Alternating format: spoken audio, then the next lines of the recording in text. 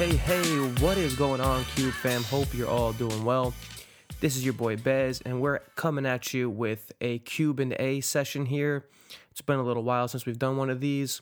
I've been getting some really good questions, so I sat back, collected all of them, or at least a lot of them, and got my answers down, and we're ready to roll here. So without waiting any longer, let's just hop right into it here.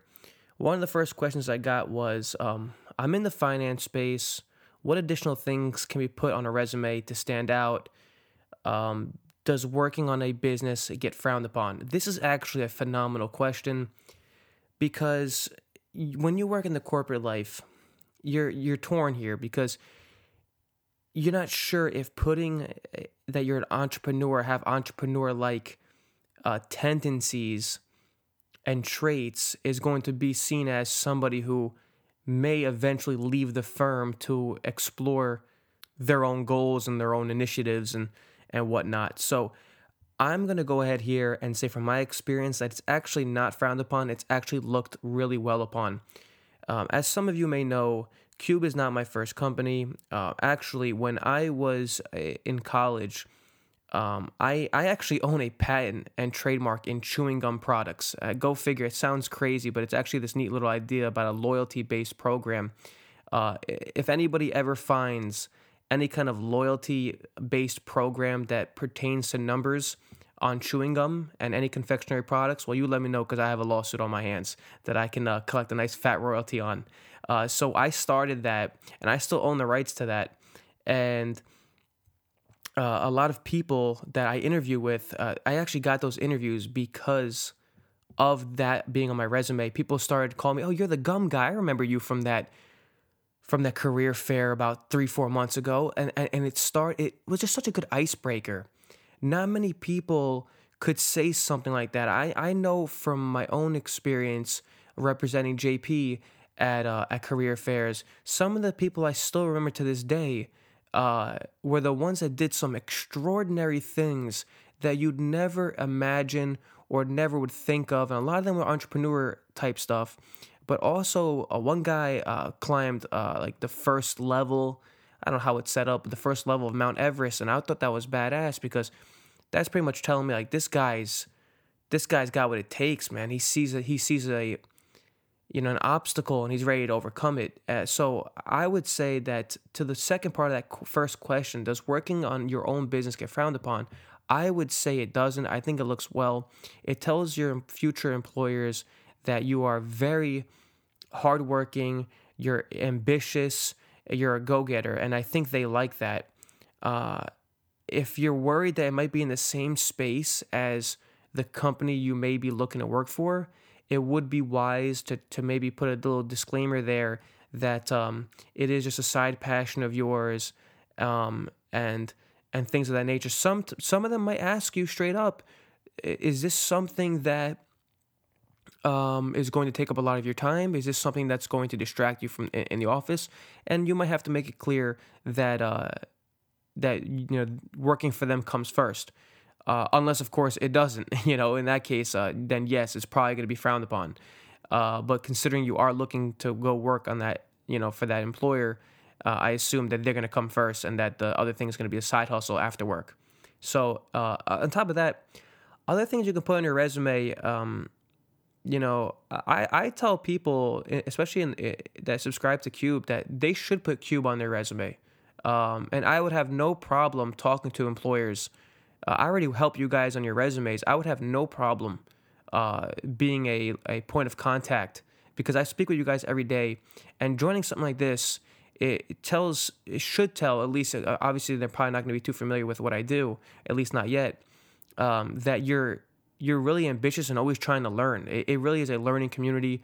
Other things that could work, man, book clubs and all sorts of things. Anything that is really displaying and showing another side of you that would really raise some eyebrows should go on your resume. And I know this question was specifically asked for finance, but I think it could be also applicable to pretty much any other industry for that matter.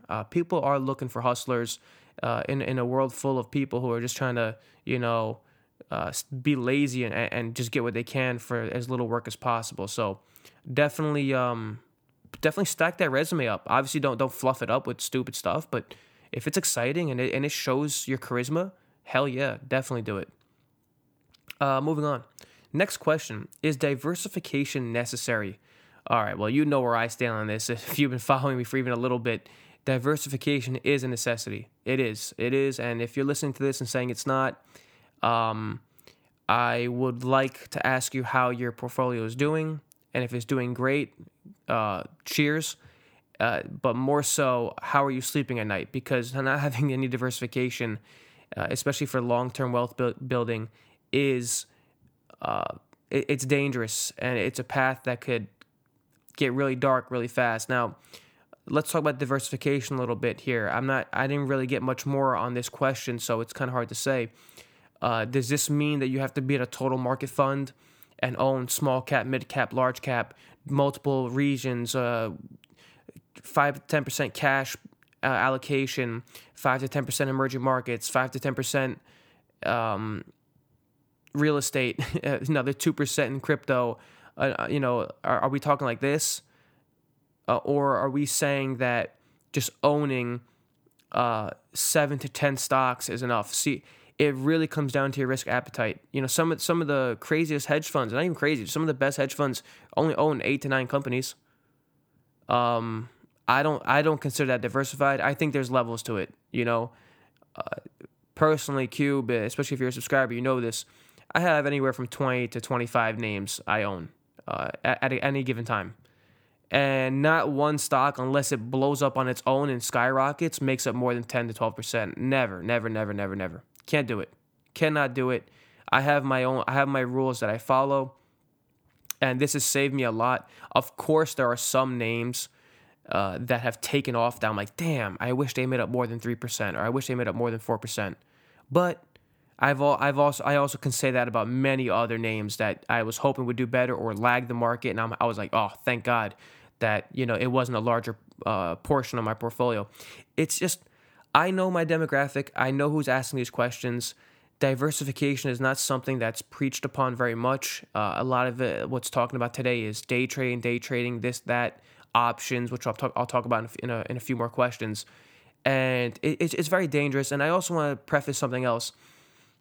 It's very difficult for many of these younger investors today that are asking me these questions to diversify. I understand a lot of you all are investing with like $1,000 and you want to own Amazon. And it's a good thing that Robinhood now as well is starting to roll out the fractional shares, which is something I expected, by the way. I mentioned that in a few podcasts ago. That's going to help you guys get that diversification. But I do understand the difficulty. I had it as a serious problem for myself when I was starting out many years ago. And to be honest, I didn't diversify when I started out, and I lost quite a bit of money, several thousands, in fact, starting out, because I didn't know diversification.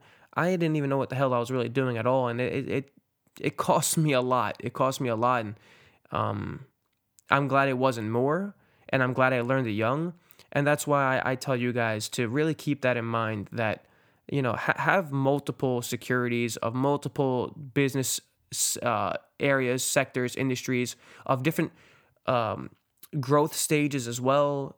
Get some dividend names in there. When you start collecting a dividend, you'll know what I'm talking about. It's nice. It's nice to get that quarterly payout. It really feels good. That passive income is nice. So it's difficult at first because you want to make as much money as you can as early as you can, but give it a shot and you'll see that it's important to learn now, early on, especially as you grow your wealth. So you might think, oh, I only have $1,000, I only have $2,000. What's the point of diversifying?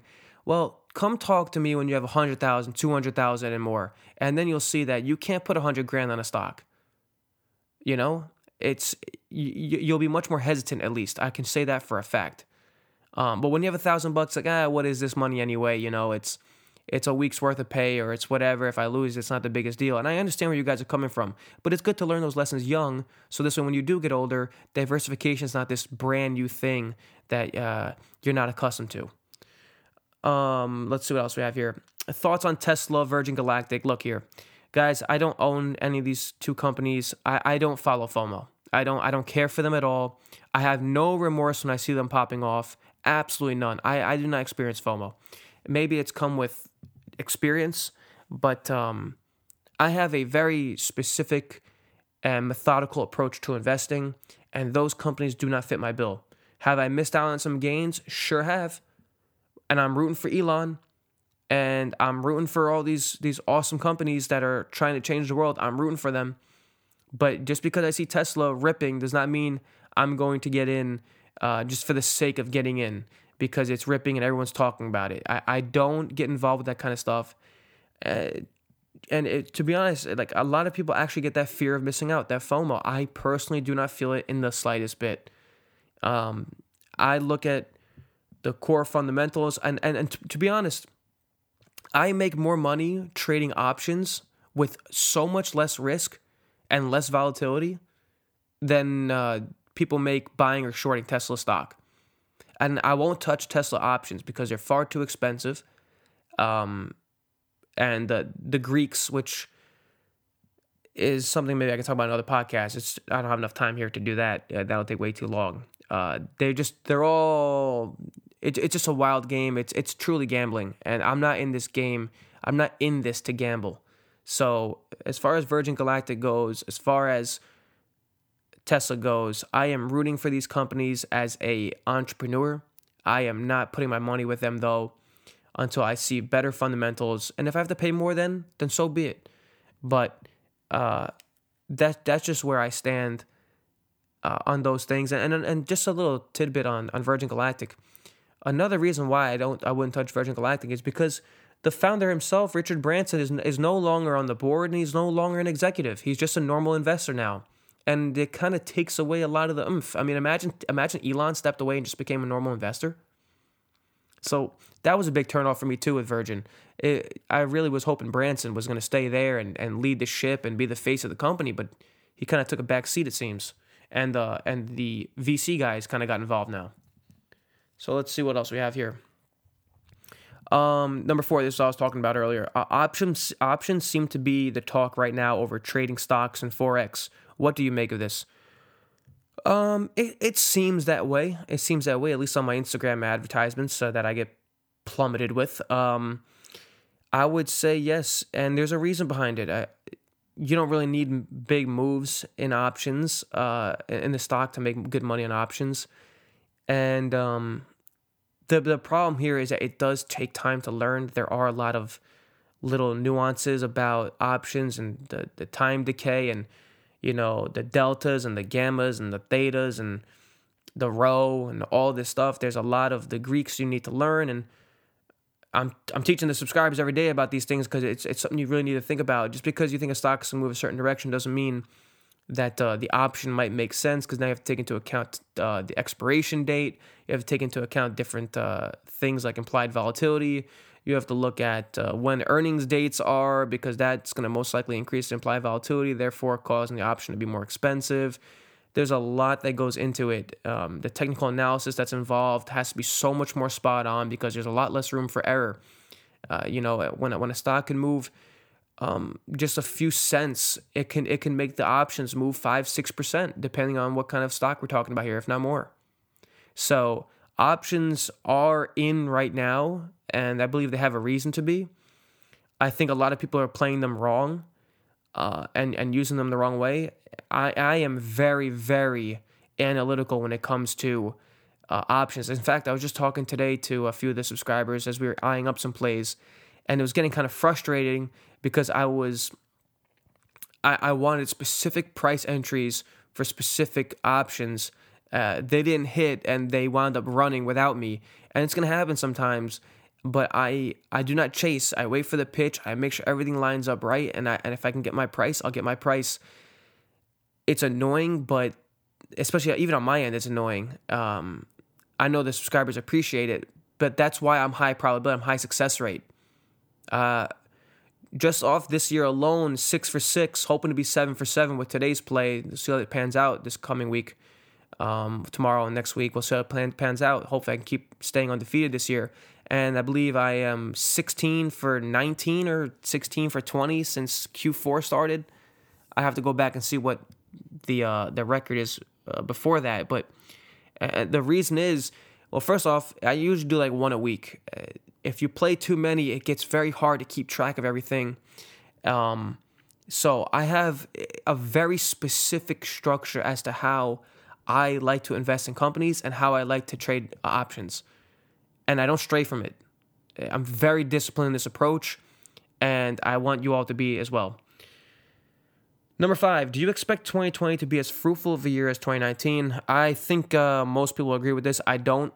I think it'll be a good year. I just issued the 2020 Outlook to subscribers a few weeks ago. I think it's going to be a good year. I think that as time progresses, the pendulum is going to swing a little bit more in favor each year that comes from now on towards active investing a little more. I think it's now time for hedge funds to shine and active management. And if they don't, it's going to spell even more trouble, and more money is going to pour into passive ETFs, which has been absolutely insane how much has been. But it's now time. From now on, in my opinion, it's now time for the active managers to start showing people and start showing their clients who have been with them for decades why their money is there and why they're paying those fees. They have to start outperforming. And I think going forward now in this stage of this bull market, the pendulum's going to swing a little bit more in their favor. They have to capitalize. Because if the S&P only returns like 6 to 7% this year, and they come in 5-6%, you know, look, when the S&P is running and ripping, it's tough to outperform it, right? But when it's like having a mediocre, semi-average year in comparison to the bull market we've been on, they have to come through with a 10% or 11% gain over that 6-7% benchmark. They have to. That's how I feel about that, though. So I don't, to answer your question, I think 2020 is going to be a good year, but I believe I'm on with the majority here that says it's not going to be another 30% gain like 2019 was. Do you favor technical analysis or fundamental analysis? I believe I might have answered this in the past, but sometimes it gets lost in all this stuff. I favor both. I am at heart a fundamental investor. 97% of the portfolio stays in long-term holds. And then I like to have fun with the short-term volatility with options that I use technical analysis on a lot. Even when I'm eyeing up a long-term hold and all the fundamentals check off, I like where the price to earnings is, I like where the price of sales are, I like where the growth is at, I like what the balance sheet looks like and all this stuff.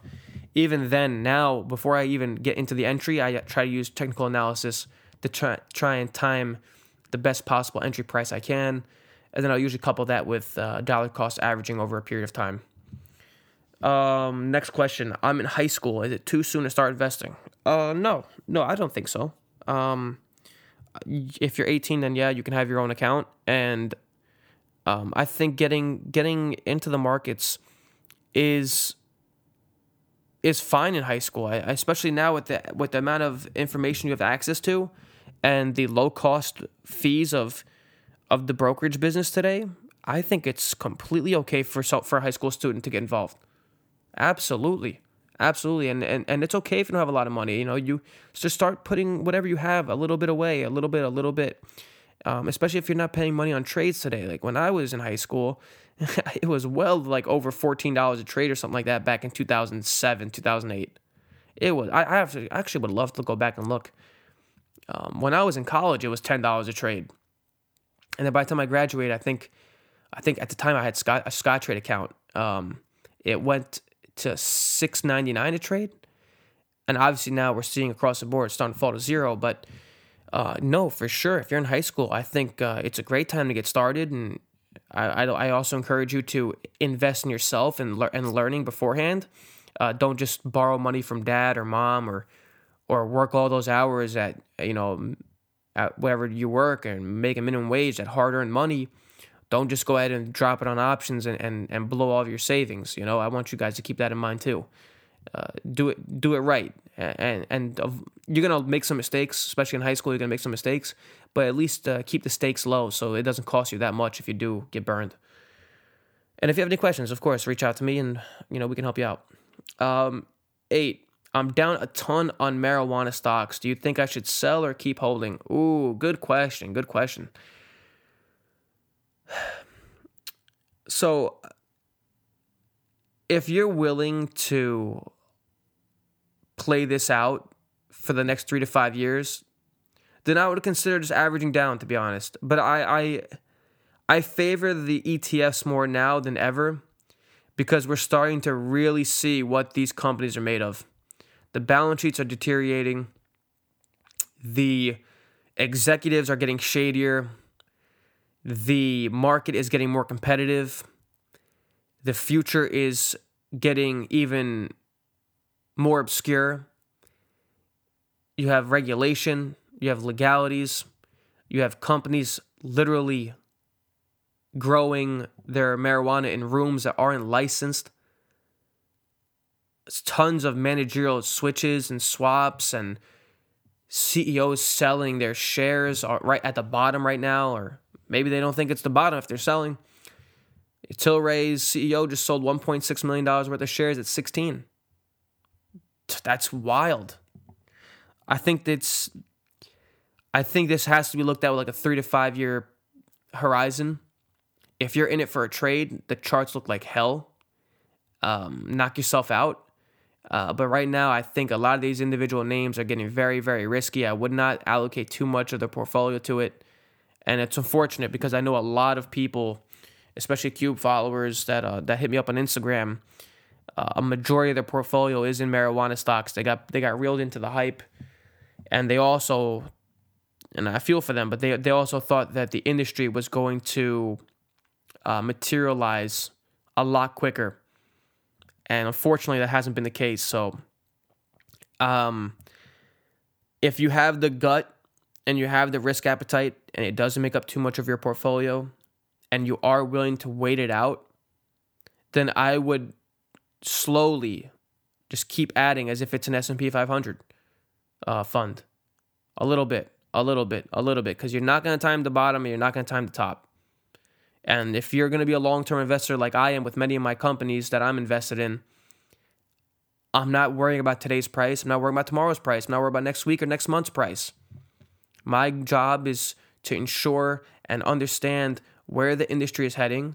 And if I still feel good about it, then I'm going to keep adding over this extended period of time. I really want you guys to look at yourselves as investors. It's like, think of yourself as Buffett. Think of yourself as him. Look at the investment. Try and envision where you see the whole map laying out. What do you think about U.S. regulations and where we stand with legalization? What do you think about Canada 2.0? What do you think about certain companies? It's very risky right now to play a certain company. It is. And if you're not sure which company is going to win, because I do expect consolidation, if you ask me, just like any other industry, because a lot of these companies they're just too weak standing alone. They're too weak. Then you're probably better off just owning the whole basket. So, to your question, selling down here would be tough. It'd be rough. If you want to maybe take some tax loss advantages and come back in 30 days to avoid the wash sale, you could do that. If you don't think it's going to move in the next 30 days. My question to you would be, what are the short-term catalysts right now? Do you have any other plans to use that money for something else? Just some pointers, some things to think about. And the last one, question number 9 I got. I work in finance. What trends are you seeing right now in the space based on your experience? Okay. Personally, what I'm seeing now is I've talked to a lot of my old JP guys, a lot of my old Bank of America guys, and some colleagues that I know from Rutgers and other friends and networks. I like to talk to a lot of people, keep in touch. And it looks like JP specifically, I can't really comment on too many other guys. The New York City offices are completely moving everybody out. If you're not client facing, you're out of New York. And now it's been a slow phase. It was from Manhattan, then they moved them to Brooklyn, or they moved them to Jersey City, and now they're taking it a step further and sending them to Texas, sending them down to Florida, or even going as far as sending them out to India, outsourcing for 20 cents on the dollar. So those are a lot of the back office jobs. And then I would go as far as to say that's just one step right there. while these companies begin to adopt blockchain, I do believe a lot of these back office roles are going to get automated. And I think that these banks are going to lean out. And I believe that the lower interest rate environment that we currently live in is going to be the norm for the foreseeable future. And those compressed net income margins are going to force banks to really look at how they can skim off more from the middle, skim off some fat to send more to the bottom line, because maybe revenue growth is going to be kind of difficult for the next maybe 3 to 5 years, especially if GDP slows down. They're already working on the technologies. It's just about implementing them and putting them out at scale. I really don't. My personal opinion. You're asking for my background and what I think.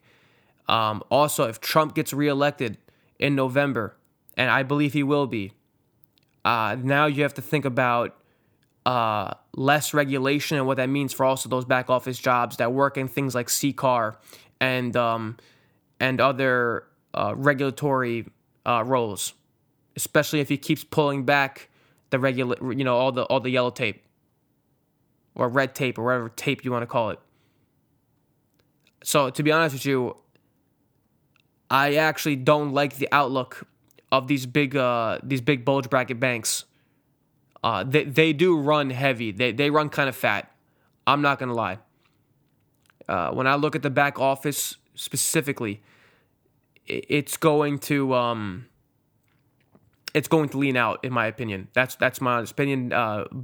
To outsourcing where it's cheaper labor, and then eventually just to technology itself, and a blend of both until it's fully ready to implement. And then on the front end, I do think that there's a possibility in which they hire more on the front end, the client-facing side, the front office. Just because now, we're really seeing a lot of turnover in that space. I know there's a plethora of applicants, but as I look at the industry and I look at just work in general, people are really, really butting heads with these 100-hour work weeks, and people are really starting to fight it a lot harder than they used to. And maybe, because what's happening is, and I wonder if the banks are noticing this, the turnover is probably higher than ever, if I had to guess, based on my experience. I'd love to pull up some data. I'm not sure I can find out specifically, but the way the front office guys get worked, you kind of are out of gas after 2 years, and they just go somewhere else. Some of them can just completely leave the industry. So, perhaps there's going to be some more hiring in the front office. I know as I speak to a lot of the Cube subscribers, a lot of them are in the investment banking space, in the private wealth management space, and they are actually asking others, oh, guys, we have some openings, or, oh, guys, I just got another interview for another, client-facing role at another firm, and it seems to be some good growth in that area, in that space. But I am not really noticing the same too much on the back office, and based on people who I know that have been there, they are leaning out and they're moving them out. And I think that's where this trend is going to continue going. I don't think JP Morgan needs to run a firm with 265,000 employees. Just, I personally don't see it. And it sucks. It sucks, but they have to do what's best for their shareholders, and that's probably what they're going to wind up doing, if you ask me. That's my 2 cents. I'd love to have a discussion on this. I'd love to hear what you guys think about this. And, those are the questions I have for today, guys, in today's Q&A. I hope you enjoyed them. If you have any more questions, feel free to shoot them over, and I can always do another episode. I actually really, really love this. It's one of my favorite segments, to be honest. So, guys, we're hitting the 30-minute mark here. I hope you enjoyed this episode. I hope you pretty much found a lot of value in it. I really hope you guys did. So thank you all, and we will talk soon.